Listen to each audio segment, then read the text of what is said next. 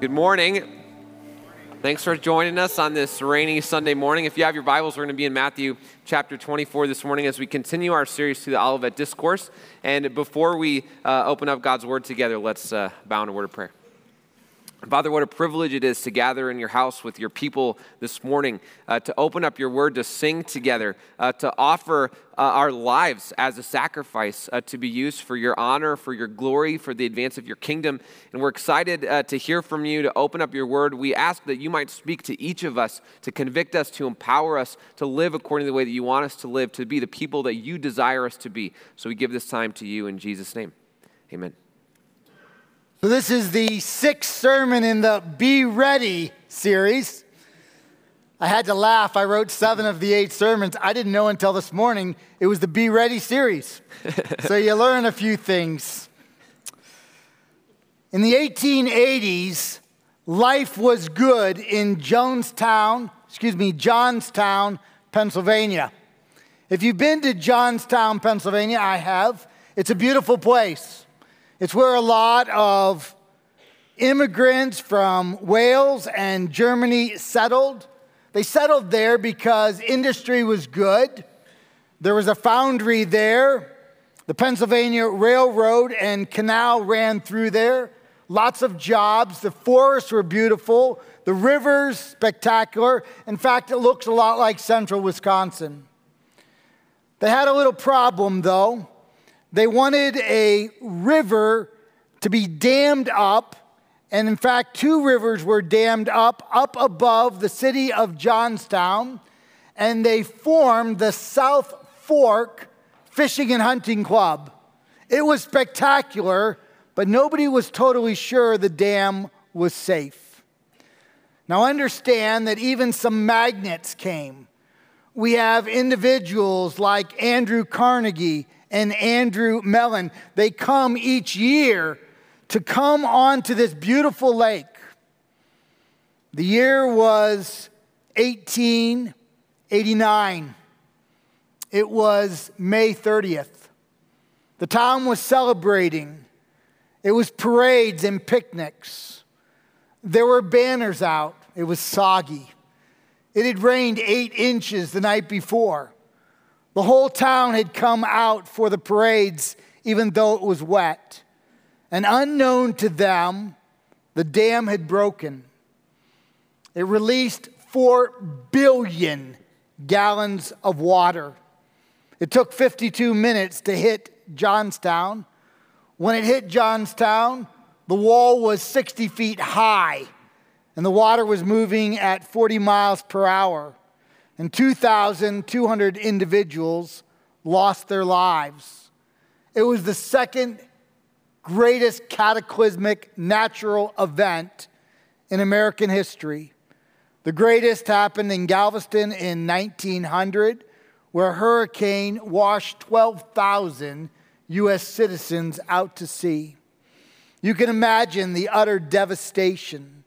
You can imagine that when the town got set to rebuild, there were questions that were asked. There was a man named John Fulton. He was an engineer. He stood in front of those who had survived. He stood in front of the government. He said, "In my hand is a report. I read this report to you 9 years ago. 9 years ago, I told you that that dam was going to break. 9 years ago, I told you that there were all sorts of signs that a cataclysmic event was about to happen, and you ignored me. You ignored the signs. You always thought, not today, not this week, not this year, not in my lifetime." There was a man, his name was Victor Heiser. He grew up in Johnstown. He said that as a child, he heard over and over again jokes about the dam breaking. Everyone talked about the dam breaking, but it wasn't going to happen today. It wasn't going to happen this week or this year or in their lifetime.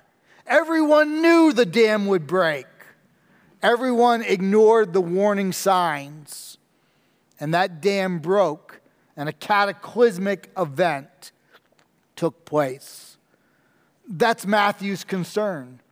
That's the concern in the Olivet Discourse of Matthew 24 and 25. He tells us about signs.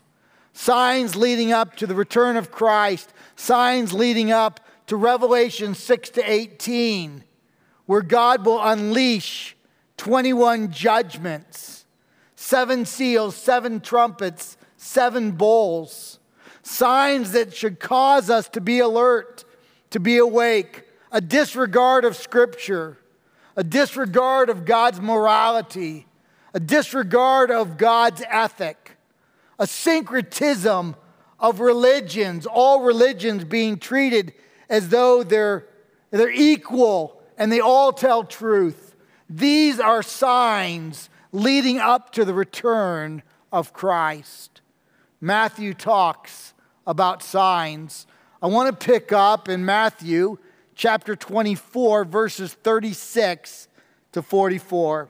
Listen to God's word. But concerning that day and hour, no one knows, not even the angels of heaven, nor the Son, Jesus, but the Father only. Let me make a parenthetical remark. I've been asked probably a dozen times in the last month and a half about this verse. And people want to know, does Jesus really not know when he's returning? The answer to that is that while he was on earth, he veiled some of his divine attributes. He didn't cease to have them. He veiled them so that he could sympathize with us in our weaknesses. One of the attributes he veiled was his omniscience, his all-knowledge. Now that he's back in heaven, he accesses all of his divine attributes at all times. So certainly Jesus now knows the day and the hour of his return. But while on earth, he chose not to know that he might understand what it's like to live with a lack of pure knowledge like you and like me. Verse 37. For as were the days of Noah, so we're in Genesis 6 to 9, so will be the coming of the Son of Man, a name given to Jesus in Daniel 7, 13 and 14. For as in these days, before the flood, they were eating and drinking, marrying and giving in marriage, until the day when Noah entered the ark. And they were unaware until the flood came and swept them all away. So will be the coming of the Son of Man. Then 2 will be in a field, 1 will be taken and 1 left. 2 women will be grinding at the mill, 1 will be taken and 1 left.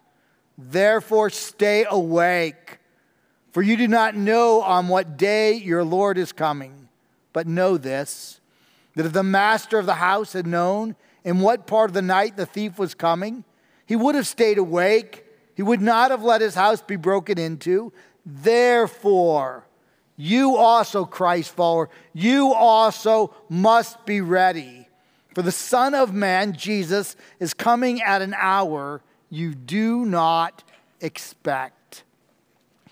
As I think about the return of Christ, the Greek word parousia, in Latin we call it the rapture. Paul calls it the blessed hope. As I think about that event, I think about the second to last verse in Scripture. Amen. Come, Lord Jesus, come. That ought to be the Christ heart. That ought to be the heart of all Christians. That ought to be what we think about. We love this world, but we have anticipation of the world to come. Amen. Come, Lord Jesus, come.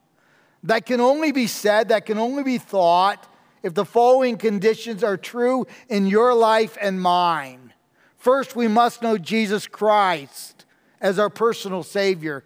We must have come to the end of ourselves, recognize that we are sinners in need of a Savior, accepted Jesus' payment of our sin on the death, or on the cross, his burial, his resurrection, as the payment of our confessed and repented of sin. Then we can say, Amen. Come, Lord Jesus, come. We can say it if we are confessed up, if we keep short accounts with the Lord. We can say it if we're putting on the armor of God, if we have the fruit of the Spirit being developed by God's Spirit within us. Amen. Come, Lord Jesus, come. It's the cry of the faithful Christ follower. Now, as we've looked at the Olivet Discourse, this would be the 6th sermon, and we've only gotten through Matthew 24. As we've looked at the Olivet Discourse, we've noted that we are in Daniel's 70th week, that 7-year period that was unfulfilled in Daniel's life that he wrote about in Daniel chapter 9. It's the same period of time that John writes about in the Apocalypse, in the book of Revelation, in chapter 6 to 18. It's that time period when Satan demonizes a human, the Antichrist, the beast, the man of lawlessness, the little horn, 4 names for the same individual. It's that period of time when God will unleash 7 seals, 7 trumpets, and 7 bowls. Now, I've not hidden the fact that I believe that Jesus will remove the church prior to those 7 years. That's a pre-tribulation, premillennial view of the end times. But it isn't the only orthodox view that Christ followers hold. Let me show you a few others. Now, this is the view I hold, that just prior to the 7 years, the Lord will remove or rapture the church. Then we go into the seals, the trumpets, and the bowls. I actually believe all of those start here and go there, but some would hold that they're interspersed across the 7 years. A second view of the tribulation is a mid-trib position. This holds that when we get to 2 Thessalonians chapter 2, 1-4, when the Antichrist or the man of lawlessness sets up an image of himself in a rebuilt temple, Ezekiel 40-48, at that point, the Lord will remove his church just prior to the 7 seals, trumpets, and bowls. A third view is given to us by Marvin Rosenthal. He first developed it in 1990 and released it in a book called The Pre-Wrath Rapture of the Church. Actually, this would probably be more accurate right about there. It would be 3.5 years plus about 2 months. So he believes that we are here for part of the initial seals, but then God removes his church.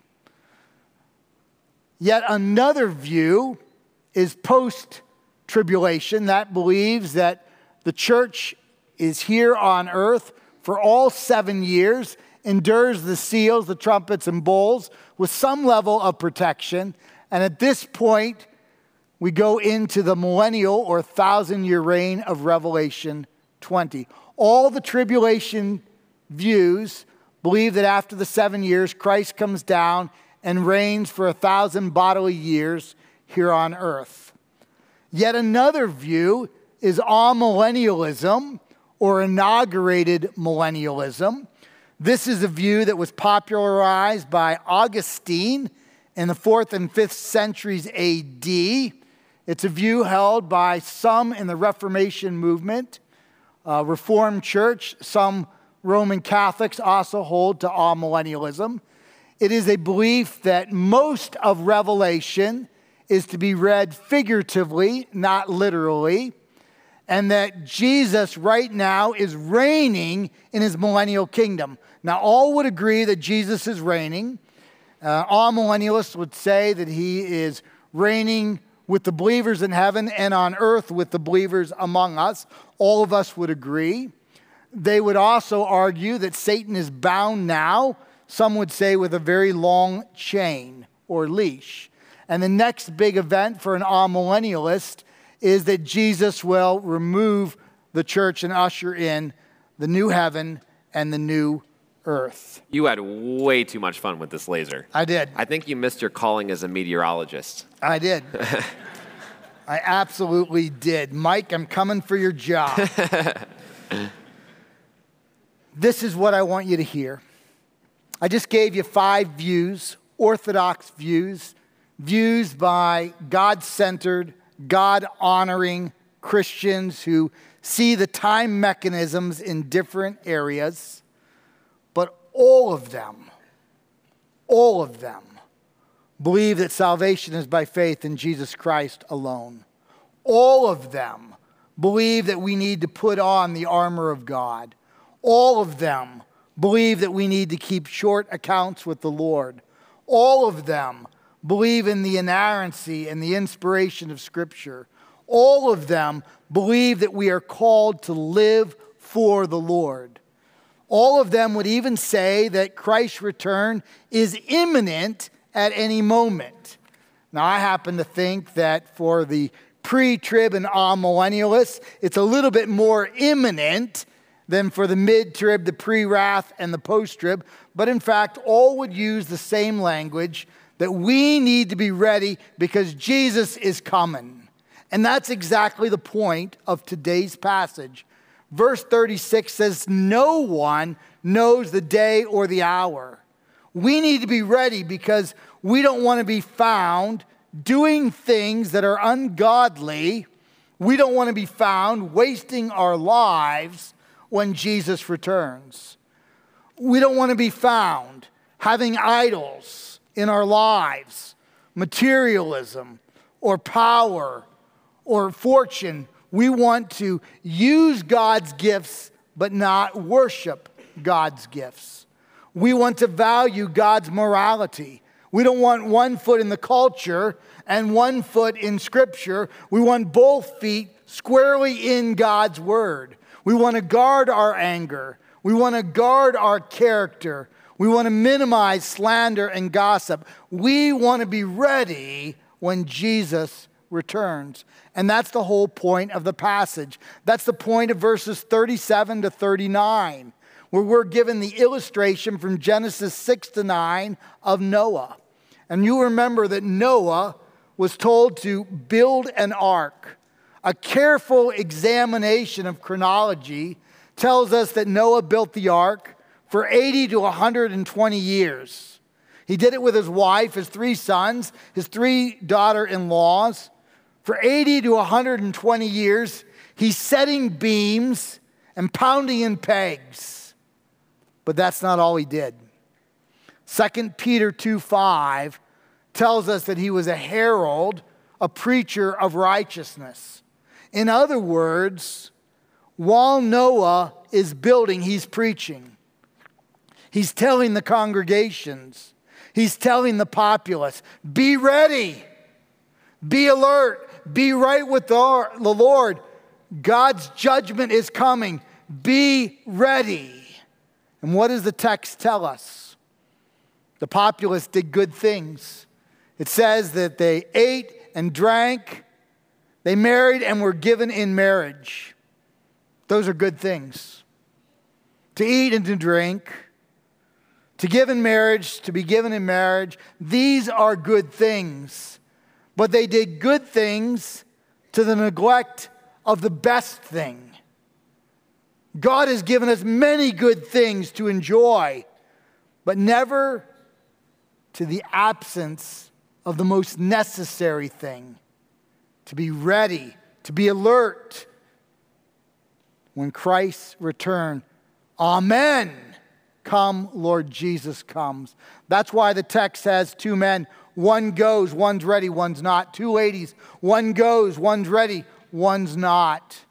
It tells us to be awake. Jesus is coming like a thief. Paul puts it this way in 1 Thessalonians 5:4, but you are not in darkness, brethren, for that day to surprise you like a thief. We don't know the day or the hour, but we know he's coming. We see the signs. It may be today, it may be tomorrow, it may be 1,000 years from now, but the message is still the same. Be ready. Amen. Come, Lord Jesus, come. Well, with the 3 minutes that I've been allotted, why don't we 2. look at... It shrunk from last service. It wasn't that good the last time around. I've got nothing to say. Maybe by next service I'll have something to reply to that. Let's read starting in verse 45. Who then is the faithful and the wise servant, whom his master has set over his household, to give them their food at the proper time? Blessed is that servant, whom the master will find so doing when he comes. Truly, I say to you, he'll set him over all his possessions. If that wicked servant says to himself, my master is delayed, and begins to beat his fellow servants and eats and drinks with drunkards, the master of that servant will come in a day that he does not expect him, and an hour he doesn't know, and will cut him in pieces and put him with the hypocrites. In that place, there will be weeping and gnashing of teeth. Jesus tells us a parable, right? An earthly story, a simple story with a heavenly meaning.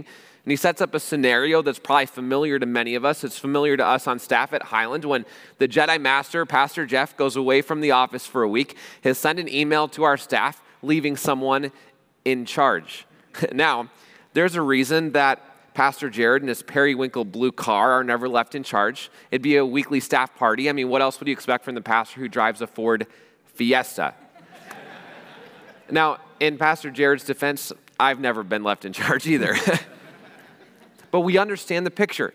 The master is going away, and he leaves his servants in charge. He gives them great responsibility, not just over his household, but over the rest of the servants within the household. He makes sure they're fed. He makes sure that they're doing their job. And there's a good servant and a bad servant, a wise servant and a foolish servant. I think of the wise servant. It doesn't matter if the master would come back in 2 days or 2 decades. He's going to do exactly what the master asked. He's going to walk with faithfulness. He's going to be a good steward of the resources that the master has given. But contrast that with the servant who wasn't so wise, who was foolish, and who said, I don't think my master's coming back anytime soon, and look at everything that I have, look at the money that I have, look at the power that I have. I'm going to go get drunk on the weekends, and I'm going to beat my fellow servants. I'm going to do whatever I want because my master's not coming back anytime soon. I can only imagine the embarrassment, the humiliation of that second servant when the master comes in an hour he doesn't expect and either finds him intoxicated or with a stick in his hand ready to beat up his other servants.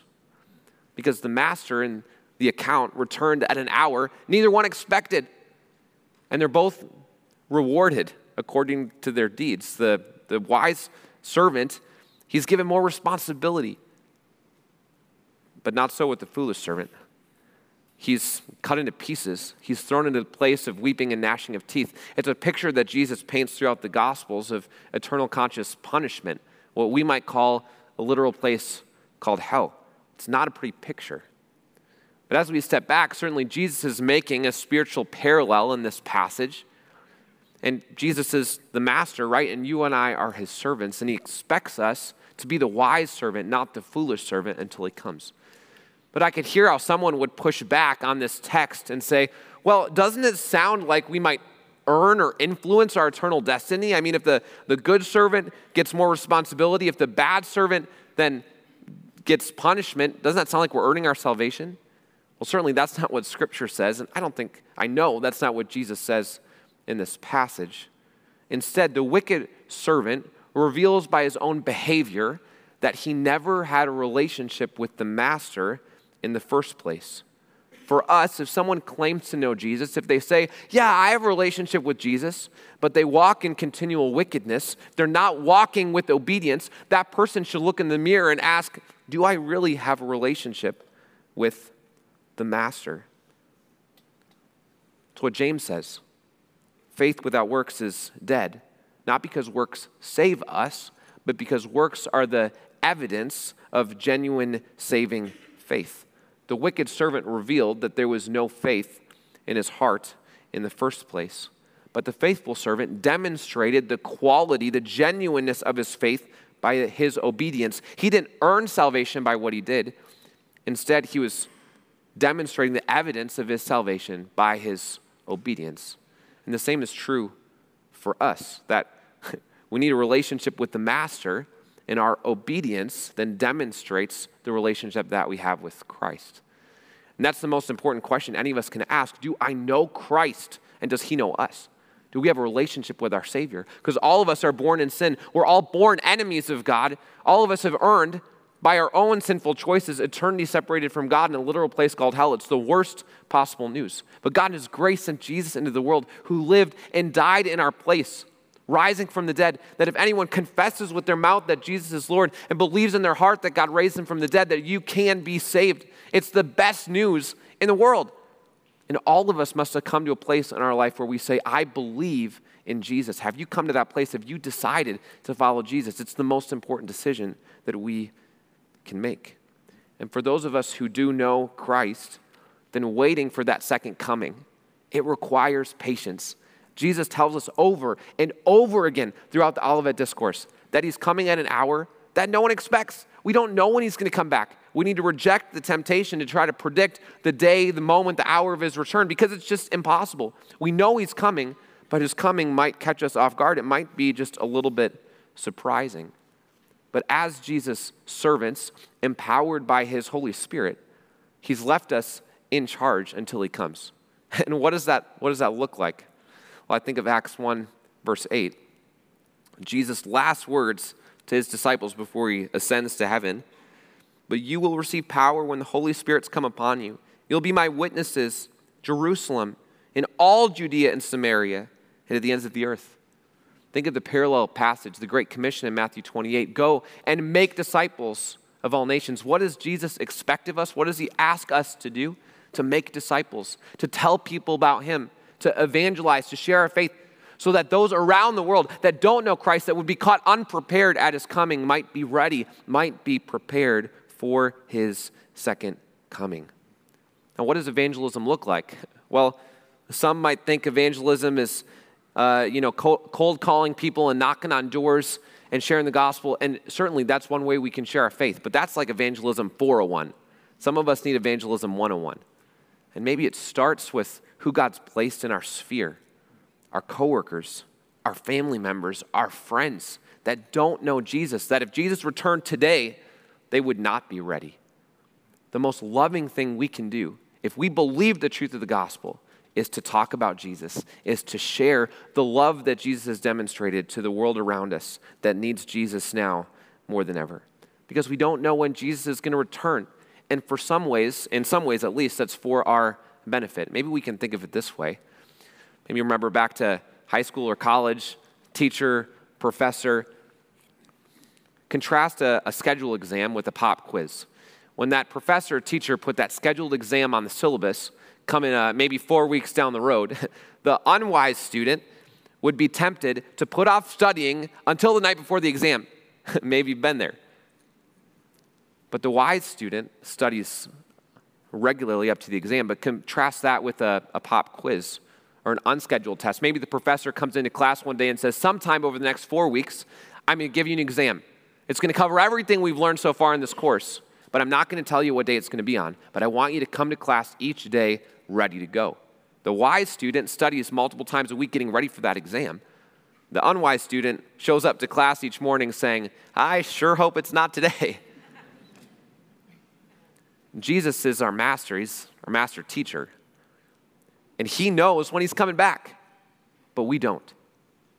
And we've got to be living with faithfulness, with obedience day in and day out, because he could return in 1,000 years, or he could return today. We don't know, but we have to be ready. There are so many ways to be ready, to have in our hearts this cry, Amen, come Lord Jesus, come. In a word, as Sam says, it's obedience to Christ. But think about that day. Think about when God calls you home. Maybe you passed away, or you're here and Jesus returns. Last Saturday, I had the privilege of doing a homegoing service. We call them funerals. I prefer homegoing services. For a believer, that's what it is. It's so much better than here. Think about seeing Jesus in all of his glory, all of his splendor. Think about a place not prepared with human hands, but that Jesus himself, the architect and the builder. Think about that time when Jesus removes the church. How does it begin? The marriage banquet of the Lamb. Now, I don't know much about this, but in a Jewish culture, certainly in the first century, when a bride and a groom got married, the celebration was a week long. So I'm counting on the marriage banquet of the Lamb being a week-long feast. The chefs are all angels. No calories whatsoever. All you can eat buffet. Even the chocolate chip cookies? All you can eat buffet. Yes, the chocolate chip cookies. Come, Lord Jesus, come. We need to be ready. But when I think of the text, I want to be careful. I don't want to settle just for good things to the neglect of the best. Again, I go back to the illustration in verses 37 to 39. The people were eating and drinking and giving in marriage and being married, all good things. God has given us so many wonderful things, but we need to hold them in balance. I think of work. Work is a good gift. It's bad theology to think that work is the result of the fall. There was work prior to the fall. What happened with the fall is work became tedious. But work is a good thing. But when we abuse it and become a workaholic, we take God's good gift and we abuse it. Family. Family is an amazing thing, but it can become an idol. I don't want to take God's good gifts and elevate them to a point where I neglect the best thing, a relationship with a living God, a growing relationship, a vital relationship, one that is ready for His return, so that I can say, you can say, we can say with all authenticity, Amen. Come, Lord Jesus, come. Well, what does it look like to prepare to be ready for Jesus' return? Maybe some think that to be ready, we've got to go sit in the deer stand out in the woods with the telescope looking up at the sky, just waiting for that moment when Jesus comes back on the clouds. Now, That's not what I do in a deer stand. That's probably a good thing. I don't ever get any deer either, but that's another story. I wasn't going to say it. What does it look like? Well, Jeff mentioned that one word, obedience. Jesus wants us to do what He's already outlined in His Word. That's what it looks like for us to be prepared, to be ready for His second coming. Maybe we can ask a practical question.